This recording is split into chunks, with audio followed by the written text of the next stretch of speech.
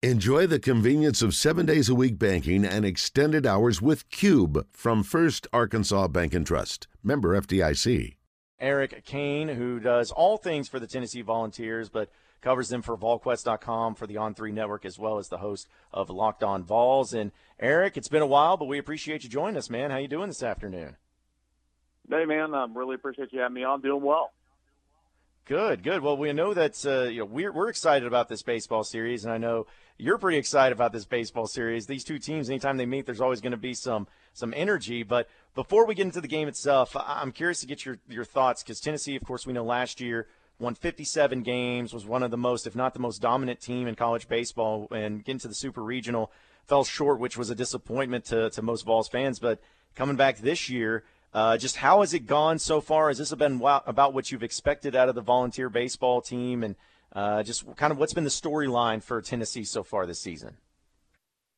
Well, I mean, you look at you kind of look at their schedule and look at their overall record. You know, they're under 500 in SEC play, and they've dropped some games. And you know, they opened up SEC play being swept at Missouri, which wasn't good. There's so much talent that's on this roster. I mean, obviously great pitching. There's great hitting. There's a lot of young players. Bullpen's one of the best in college baseball. So there's so much talent on this roster. But at the end of the day, I mean, you lost 8 position players from last year's team. I mean, you are replacing pretty much your entire starting lineup outside of the some pitchers that you know very, very well. So it's a different team, and they're trying to figure it out. And there's been a lot of growing pains over the course of the season so far, trying to figure out who fits best where in the outfield, trying to figure out stability behind the plate, trying to figure out the order and the lineup and all that good stuff. What's been a little disappointing is that at times the defense has lagged. They've been making some errors and not helping their starting pitchers out, who we all know their names. They were fantastic All-Americans last year, but have struggled to begin Southeastern Conference play this year.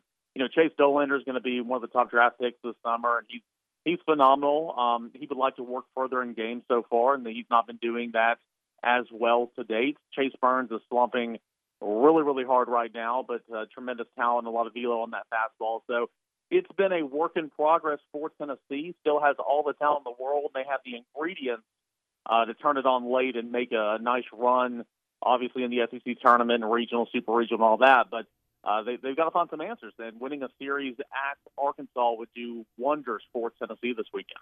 Who are some of those players that have been key additions to the lineup this season? Yeah, it's a great question. Obviously Blake Burks, he came on and was a DH for about half the season last year. He's now the full-time first baseman. He's your slugger. He's got over 10 home runs. I think he's had 12 home runs so far this year. So he's been a great addition to the everyday lineup. Zane Denton has come over from Alabama, and he can hit all across the order, but the third baseman I think has really flourished, switch hitting in the bottom third of the order. Griffin Merritt coming over. He was the AAC Player of the Year for the Cincinnati Bearcats last year, and he was struggling big time a couple of weeks ago, 0 for 20 at points and times, but his last 3 games he's hit 3 home runs, and it looks like he's coming back and adding a power bat to that order, so that's been good. Of course, Maui Ahuna coming over from Kansas is a guy that is going to be a really high draft pick as well. Defensive wizard at the shortstop position, and trying to find some consistency with his bat in the order. So those are a few of those players. Jared Dickey's now an everyday player that will catch some, play outfield. But yeah, there's really good talent on this roster, and a couple of additions by way of the transfer portal that's helped Tennessee. Erica, I'm looking at just the numbers and everything to go along with whether it's the ERA and how Tennessee has been able to really stifle some teams and play really well on that front. We know the pitching's there, but as far as the defense goes, I feel like that maybe is something that isn't talked enough about in college baseball. Arkansas had a great defense last year. They needed the pitching to go along with it too. But as far as Tennessee's defense themselves, has it been something that has been kind of carrying them, or has it been more just about the great pitching that they've been able to have to keep these teams from scoring so many runs against them? Well, I mean, at times the defense has been bad. I'm going to be completely honest with you. Blake Burke, who I just mentioned, a really, really good player, but I mean, he's made 8 errors at first base, which is, that's not ideal. For incredible as Maui Ahuna is at shortstop, and again, he's got a big league glove. He's made 4 errors at 4 really bad times so far this season. No one's going to be perfect, don't get me wrong, but I think Tennessee making some defensive errors and a lot of plays too where I know sometimes it's just baseball, but you're camped up under an infield fly and nobody's communicating and trying to, make that out. That came back and got them big time against LSU, one time against Missouri as well. So, Tennessee has hurt itself a lot of times so far this year with some poor defensive play and some base running mistakes as well. And, Tony Vitello's teams, since he's been at Tennessee, they've always been super aggressive on the base pass. But early on in SEC play, man, they were taking themselves out off the bases a couple times, just running into outs. And so again, if you want to ask me what's been a little underwhelming maybe about Tennessee, it would be those aspects where again there's still so much talent. There's a lot of young talent. They've got depth. You feel good about those arms that you have and knowing what they're capable of. So at points in time, the defense has just not been what it needs to be. But I will say this: the last two series, they've looked pretty sharp defensively, and so playing better at the right time. How tough has the schedule been this year? Tennessee has played LSU, who's number one on the road, and a number of the losses come on the road. But the schedule overall seems like it's been a bit tough this year, now getting into this series with Arkansas this weekend. Now, listen, I know everybody listening right now is not going to feel sorry for any Tennessee fans saying this. So, I understand it, life in the SEC, right? But, yeah, Tennessee, again, started on the road in Missouri, and it was just brutal weather. Came back home and swept A&M, which was good to see. And then you entered the stretch where you were at number one LSU. Tennessee dropped 2 of 3. You came back home against Florida. Tennessee dropped 2 of 3.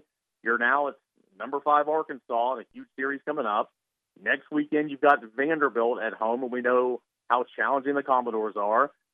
You actually kind of get a break, if you want to call it that, the following weekend against Mississippi State.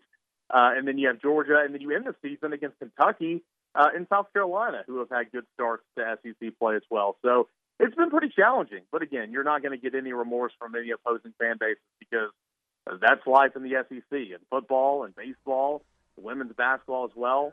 It was good for Tennessee to go on the road at the beginning of the year, to play in the MLB 4, Classic, played against Arizona, went to Grand Canyon, lost that game 3-4, but played in front of an incredible environment, about 7,000 fans screaming their heads off all night long, playing at LSU. And I think being in those environments where Tennessee's not fared well on the road so far this year, but playing in front of those hostile environments, I think it's going to be something that prepares them for what's to come this weekend because, of course, it's going to be a ruckus environment at Arkansas, no doubt. Speaking with Eric Cain, who covers the Tennessee Volunteers for VolQuest.com, as well as the host of the Locked On Vols Network here on the Jones and Sun Diamond and Bridal Fine Jewelry Hotline.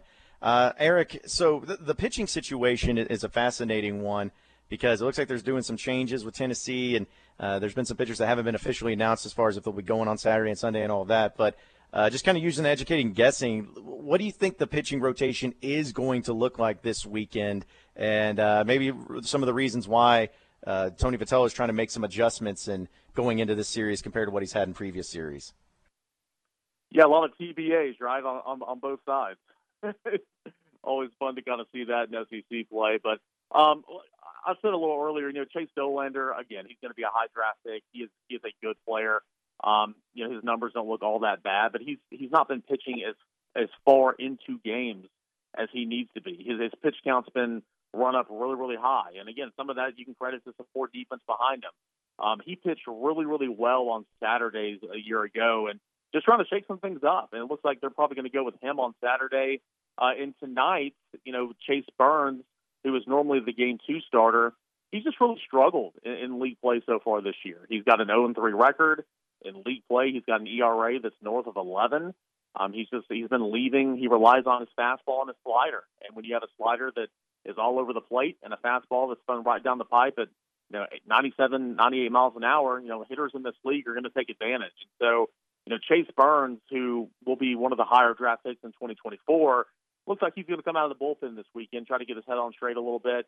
Tremendous talent, but just trying to shake some things up and give Tennessee an opportunity to where you're not trying to salvage series in Game 3 and try to go win those series in Games 1 and Game 2. So tonight it's going to be Andrew Lindsey, who's been a reliever for Tennessee, but arguably has the best stuff of any Tennessee pitcher. He pitched for Charlotte as a starter in 2021, took the 2022 season off and then is now with Tennessee. He's been really good out of the pen, but you're going to get Andrew Lindsey tonight, and then I would assume you get Chase Dolander on Saturday, and then Drew Beam, who has really been steady Eddie for Tennessee the last 2 years. He'll be the Sunday starter, and that's still a really, really good rotation with Chase Burns coming out of the bullpen, and then guys like Camden Sewell and Seth Halverson as well, who can come on and pitch multiple innings out of the Tennessee bullpen. A lot of similarities with Tennessee and Arkansas as far as turnover with the position players, but Arkansas, in addition to that, has been dealing with some injuries to the pitching staff. How do you see the matchup for this weekend between Arkansas and Tennessee? Yeah, it's a lot of injuries there on Arkansas' side. I mean, losing some guys like Jackson Wiggins is just horrible, and Cody Frank, a big addition coming over from Nebraska and being sidelined for considerable time. Brady Taggart as well, the closer, who's out, to my understanding, for at least a couple more weeks. Arkansas is certainly going through it. I just think overall, this is going to be a really good series. I think there's opportunity for Tennessee, again, because of the uncertainty of the arms, if you will. And the same can be said for Arkansas right now, to be completely honest with you. Obviously, I'm more I know everything about the Tennessee baseball team, so looking at their stats and kind of who they are, I kind of look at it. I think that's a really good opportunity for Tennessee to take advantage of that, try to work the starting pitchers count up, get into that bullpen. And if you can get into the bullpen, especially for Tennessee, I think that, with the offense and the quality of depth in that lineup that they've built over the season, you got to like it if you're Tony Vitello. But again, the same can be said for, those guys in the order for Arkansas who, put together top to bottom a really solid lineup with some of those guys. So I think it's going to be a really good series. I, like you guys, don't believe it's going to be a sweep one way or the other.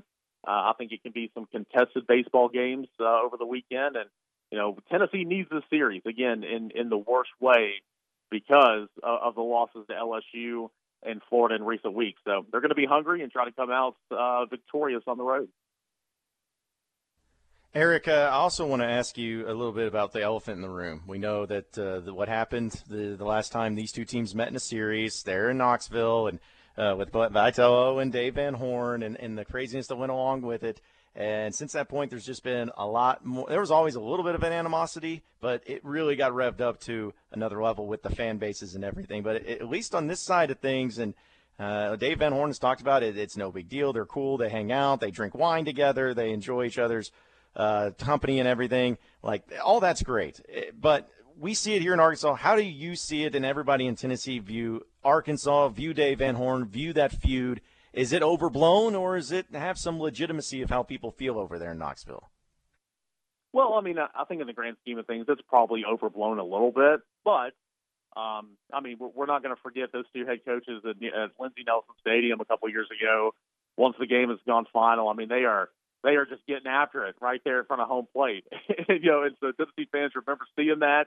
And, obviously the passion from the Tennessee fan side, the Arkansas fan side, it kind of just fuels all this, right? But these guys have coached together for a long time. They know each other very, very well. They have a ton of respect for one another. And I heard comments made this week, and yeah, it could be overblown a little bit, but at least from the Tennessee side, this is one of those series. Obviously, when the schedule came out, you circle it. You're going to Arkansas. It's one that every Tennessee fan wants to come out victorious and kind of have that last say, if you will, here, for the regular season portion of 2023. So they might be on good terms, but on this side of it, it's probably one that Tennessee fans want to get after. And obviously, that Tony Vitello wants to win it for sure because Arkansas got the better of it back in 2021. Also, Eric, with what you talk about, I think there's it's all makes sense and everything. But is there a particular team in the SEC that Tennessee fans hate the most? Is it Arkansas? Is that kind of the thing that they go after more so, or is it we just hate everybody equally? Well, Tennessee fans hate everybody, right? And a lot of fan bases across the SEC probably do as well. Tennessee baseball fans do not like Arkansas. Tennessee baseball fans definitely don't like Vanderbilt. So it's pretty close between the two. It might be more towards Vanderbilt simply because you play them every single year. Vanderbilt's been so good. It's got a skipper that's not very popular in the eyes of Tennessee fans. So it might be Vanderbilt a little bit more, but hey, Van Horn in Arkansas certainly high on that list. And if they're not number one, they're probably 1B in the eyes of Tennessee fans. Yeah, I feel like there's a lot of similarities between Arkansas and Tennessee, as much as the fans may not like to admit it. But they're programs that seem to have animosity towards everybody pretty equally, where, in all the sports they are pretty good at and they have success in their own right, but they also really don't have like one true rival. And maybe I'm speaking out of line here for Tennessee, but I feel like there's a lot more similarities between these two schools than maybe the fan bases would like to admit. Oh, I agree with that wholeheartedly, right? And again, that's a credit to the passion from both fan bases. Just hungry for a winner and hungry to be an all-sports school, right? I mean, football and men's basketball and baseball and women's basketball as well. I mean, Arkansas and Tennessee are both, pretty well-rounded in those regards. When you talk Tennessee football, it really depends on the demographic you're asking the question to. My demographic might say Florida is the biggest rival for Tennessee. My elders would definitely say it's Alabama or Vanderbilt because, again, Tennessee plays Vanderbilt every year. Tennessee plays Alabama every single year. Some of the newer Tennessee fans might even say Georgia right now because of what Kirby Smart's doing down there. So I would completely agree with that for sure. Whenever you have two programs that have been in the Southeastern Conference and the same conference for as long as these two have, you're going to develop hatred for some other fan bases. But I do think there are some similarities between Tennessee and Arkansas in that regard. Eric, before we let you get out of here, I know we talk baseball, but real quick, just volunteer football, man. They had a great year this past season, and the expectations have never been higher. But how's everything going in spring ball, and what are Vol fans expecting to happen this upcoming season and the second year of their guy that's, I'm sure he could run for governor right now and probably win? Yeah, no doubt. Josh Heupel can do no wrong right now, and coming in and 7-5 records in year one, and then flipping it around a 10-2 record with an Orange Bowl victory over Clemson and Miami. It's got everybody really, really excited. And understandably, you're going to lose so much talent from last year's team. Hendon Hooker, who, in my opinion, should have been a Heisman finalist. Darnell Wright, who's going to be a first-round draft pick. Jalen Hyatt, who won the Biletnikoff. Cedric Tillman. Byron Young. I mean, the list goes on and on and on. But it's to a point now, and you're seeing it in spring practice right now, to where the depth has improved so much in 2 years with Josh Heupel, and credit the transfer portal as well. It can take away, but it also can give us, and it's give us to Tennessee a little bit. You're in such a better spot now to contend with those other teams in the Southeastern Conference. Are you all the way there yet in terms of a roster standpoint? No, but you are so much further along. And so, looking at 2023, I mean, Tennessee fans are probably expecting a little bit of a drop-off just because of everything that you have lost, but certainly going to be contending to win 9 games, maybe 10 games, and we'll have to see because there's a whole lot of talent coming back. So a lot of excitement for Tennessee spring football right now in the orange and white game. That is tomorrow at Neyland Stadium. Well, Eric, we really appreciate you joining us. Sounds like it's going to be another big weekend, too, there in Knoxville with football going on. But baseball certainly will be pretty entertaining between these two teams. But enjoy the weekend, man. Enjoy the spring. And I know we'll be catching up with you later down the road. I appreciate it, guys. Hoping for a great baseball series. Looking forward to watching it. Y'all have a good one.